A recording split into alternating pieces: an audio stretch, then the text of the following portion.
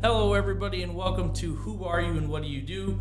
As always, I'm your host, Chris Golian, and today I'm joined by Chief Building Official James Urankar. James, it's nice to meet you. It's nice for you to stop in. It's nice to be here. So we'll get things started, and you'll have a fun answer to this one. How long have you been with the city of Brunswick? Oh, about 6 months right now. It started June 5th. Yeah, so still pretty new. So obviously you have not been with the city long, so like I said, we'll just get into it here. What's that 6 months been like? Oh, I think it's been great. I gotta admit that. I mean, people have been fantastic. They've been helpful.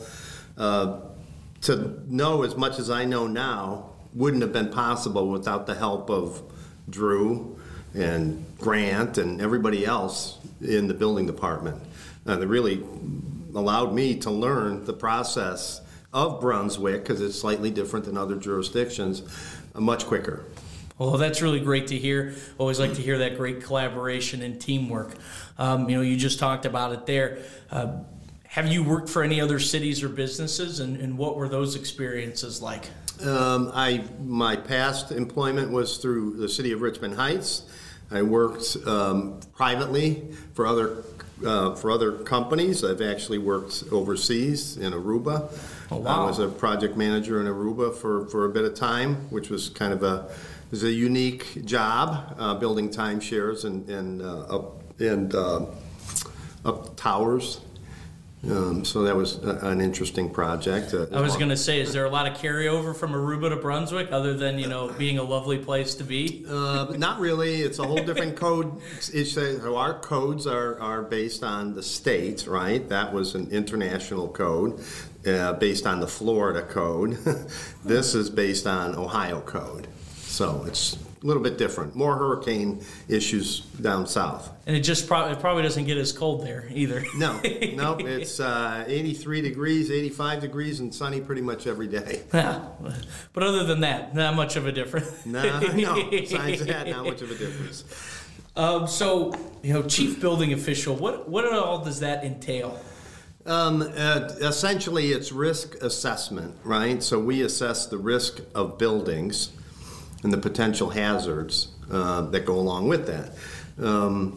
For example, if you have an A2, for example, right, they're at a higher risk because they're serving alcohol, so there's more stringent requirements where you'd need a sprinkler system versus a residential home, right, which doesn't require a sprinkler system and only has potentially around 10 people max, whereas an A2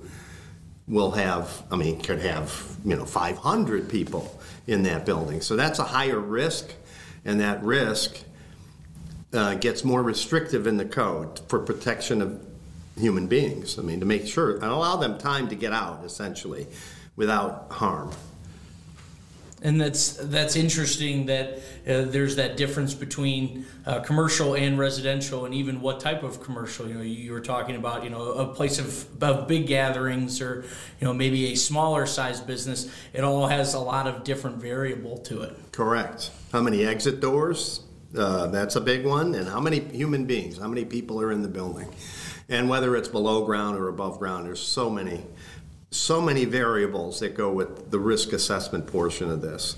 So we collaborate with architects, engineers, and designers on a regular basis. It's really a collaborative effort. We try not to be restrictive. We try to work with designers, developers, and contractors, not be, just kind of educate them, right? This is where you got to be. Most of the designers they're well educated. They know what they're doing, most of them. There's not too many that don't know what they're doing. So we just work together and try to, solve problems and essentially define that risk, right? Define that risk appropriately. And so that's interesting, and kind of will lead me into this question with, how did you become interested in this type of job and this line of work, so to speak? Well, I come from a family who was business owners, pushed to drive your own business or start your own business. My father had an industrial business, a parts manufacturing business, which I worked there.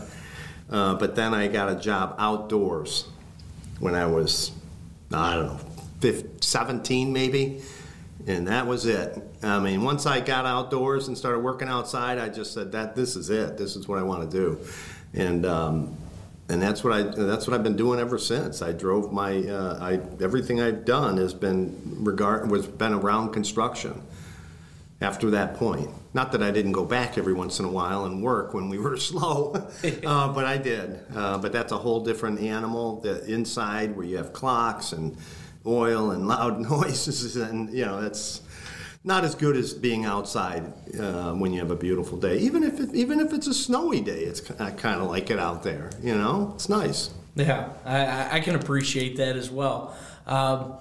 So you talked about assessing risk. So I guess that leads me to ask, what type of training have you done or do you do on a regular basis in order to be able to properly do that to so many different structures? Well, it's a lot of education, right? I have a lot of education. I have a civil engineering technologies degree, so that helps you along with all the math. Where'd you go for that? That was at Lakeland. Okay. And so we have that, but we have continuing education through the state. They have to be state certified education.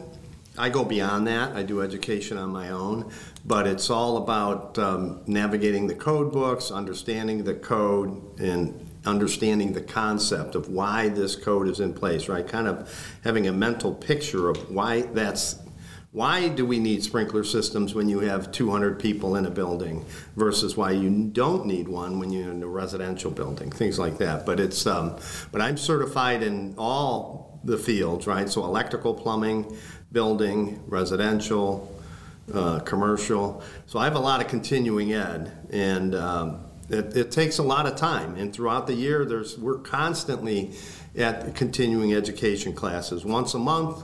Special education from the state, just our own, like our certifications are expiring and you need to catch up. You need 15 more hours of continuing ed, and that's where we learn. And I've been doing this for quite some time, so I've kind of walked right into it and kind of understand it maybe differently than some people, I guess, because it's really been something I've been doing almost my whole life. Mm-hmm. And even with that education, you were talking about why those things. I'm sure that helps in just explaining, the things that you're looking for and why, because you can understand and explain the why behind it. You're not just telling somebody, this is what you got to do. I mean, like, this is the requirement. No. This is a requirement, but because of this. And so I'm Correct. Sure that helps with all that collaboration that you have to do for any given project. Absolutely. I mean, I'm a show and tell. If somebody challenges me and says, oh, no, you're wrong, I'll say, okay, wait, let me show you. Okay, I'll show you the code section. Let's define it together, right? Let's assess the risk, right? Because that's what we do, assess the risk. Because some of those requirements can get pretty expensive. If you're required to put a fire alarm in, if you're required to put a sprinkler system in, they try to avoid that. So because that can be very, very costly. $16,000, $20,000 on an average job. It could be $70,000, $150,000 for bigger projects. So it's a significant cost. Mm-hmm. So I always like to ask this too, because it always warrants a lot of interesting responses. But what does your typical day look like? Is there even such a thing? Well, first, my typical day is I first review the emails, try to prioritize, right? So we look at maybe there's something that happened, right? It could have been a fire from the fire department, a total fire, which we may have to look at because the structurals may collapse, right? There might be some issues with the adjacent properties, but we'll do that. We look at permitting, certificate of occupancies, right? And that I have to address all the time. Plan reviews, which we go through, and then just keeping up with the conversations, because as a building commissioner, I have probably at least 30 different conversations at different levels of approval phases, right? That you have to kind of keep track of. So keeping multiple things in the air at one time is really you have to be able to do that. And for me, there's 12, 15 things going all the time, every day. So it's more of assessing the priority, and that's the way I drive my day's schedule. So what is your organizational system for that? Because of that, I mean, do you have, I assume you probably have detailed notes in some respect, whether it's, in a notebook, whether it's on your computer, or a little bit of both type of a thing. How do you keep, 15 conversations? And that's just one phase. That's not even the whole thing. Like Nope. You just entailed. That's only just one part of it. Right, yeah. So it's a combination. I'm hybrid, a little bit old school because of my age. So I do paper. I do digital, right? I'm big, and everybody in the office knows about my digital thing, right? So it's the digital, the emails, organizing your emails. But I have digital files that I know where everything's at, and I can recall that in a matter of really 10 seconds, right? So if a particular architect calls about a question in a project, I can just get into my file system and say, okay, this is where we're at. These are all the docs, right? I have them all in there, including his approved, his second submittals. Everything is right there, so I can get updated very fast. And without it, I couldn't do it, to tell you the truth. Nobody could do it. You couldn't memorize or recall off your memory this amount of material or information that you need to recall. That one's a little bit self-serving, I always ask, because as somebody who's trying to be more and more organized in my own life, so I always like to hear how other people approach those situations. Plus, it's just, like you said, there's so much to it. To be able to just, at the drop of a hat, would be virtually impossible. Correct, yes. And some of the documents get pretty, we have a environmental issue that we're dealing with, a minor one, but to read these reports from engineers or environmental companies is really, it's not really fun reading. It's like reading a phone book. A lot of people don't even know what a phone book is today, but it's really kind of dry reading, but you really have to understand it. So sometimes it's like a two reads on it, because there's always something new coming at you, right? Which is what I like about it, because I would be bored if it was just the same old. I like that I like the different problem solving. That was going to be my follow-up. Is that something that you enjoy about your position? Is that there's so many different things, and that it's not this routine, so to speak, each and every day? Yeah, for me, it's enjoyable. It's like, it's just problem solving, right? And that's kind of, I like math, which is problem solving, right? So you like certain things, and I like to see the outcomes, right? So you're really helpful for people. You're solving problems. Sometimes the owners don't like the way you're solving the problems, but it is what it is, and they can challenge me at any time, but most of them don't, because I'm pretty reasonable about things once we show them. But I like it. I like the problem solving. I like the different problems that come at you instead of the same, which would have been the manufacturing job, right? The same piece that you make 10,000 of these things, right? That's not for me. Yeah. This is more up my alley. And so I usually wrap things up with this, and that leads me into it perfectly. What is your favorite aspect of your job, or what's a particular project or something that you've been a part of that you're most proud of? Well, there's a few. There's one that's currently out of planning from my past, which is Bell Oaks, which is a $300 million project that I was involved with very, very heavily from my past job, which is just getting underway. We've got all the buildings approved. The mall is demolished except for the Sears building. So that's moving along real good. But the process of approval there to transform, and which is really the whole transformation of any kind of property. It could be 2 acres anywhere, but to see the transformation of the property is really what drives me. I like to see development.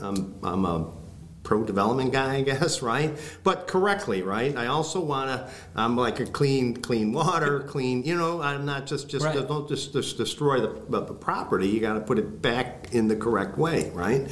But the Bell Oaks project is the biggest one I've been involved with, other than Aruba, which was pretty big too. That was 250 or so million, which was a pretty big number. So, but that's what drives me, is seeing from the ground up. I've done developments, and you could see just raw earth turn into something really nice, and it's rewarding. Yeah, I can certainly imagine. Well, James, I really appreciate you sitting down to talk with me today and we getting to know a little bit more about what you do. So thanks again. Yeah, thank you. Check out this episode of Who Are You and What Do You Do on bat.vibit.com as well as various podcasting platforms. Until next time, see everybody.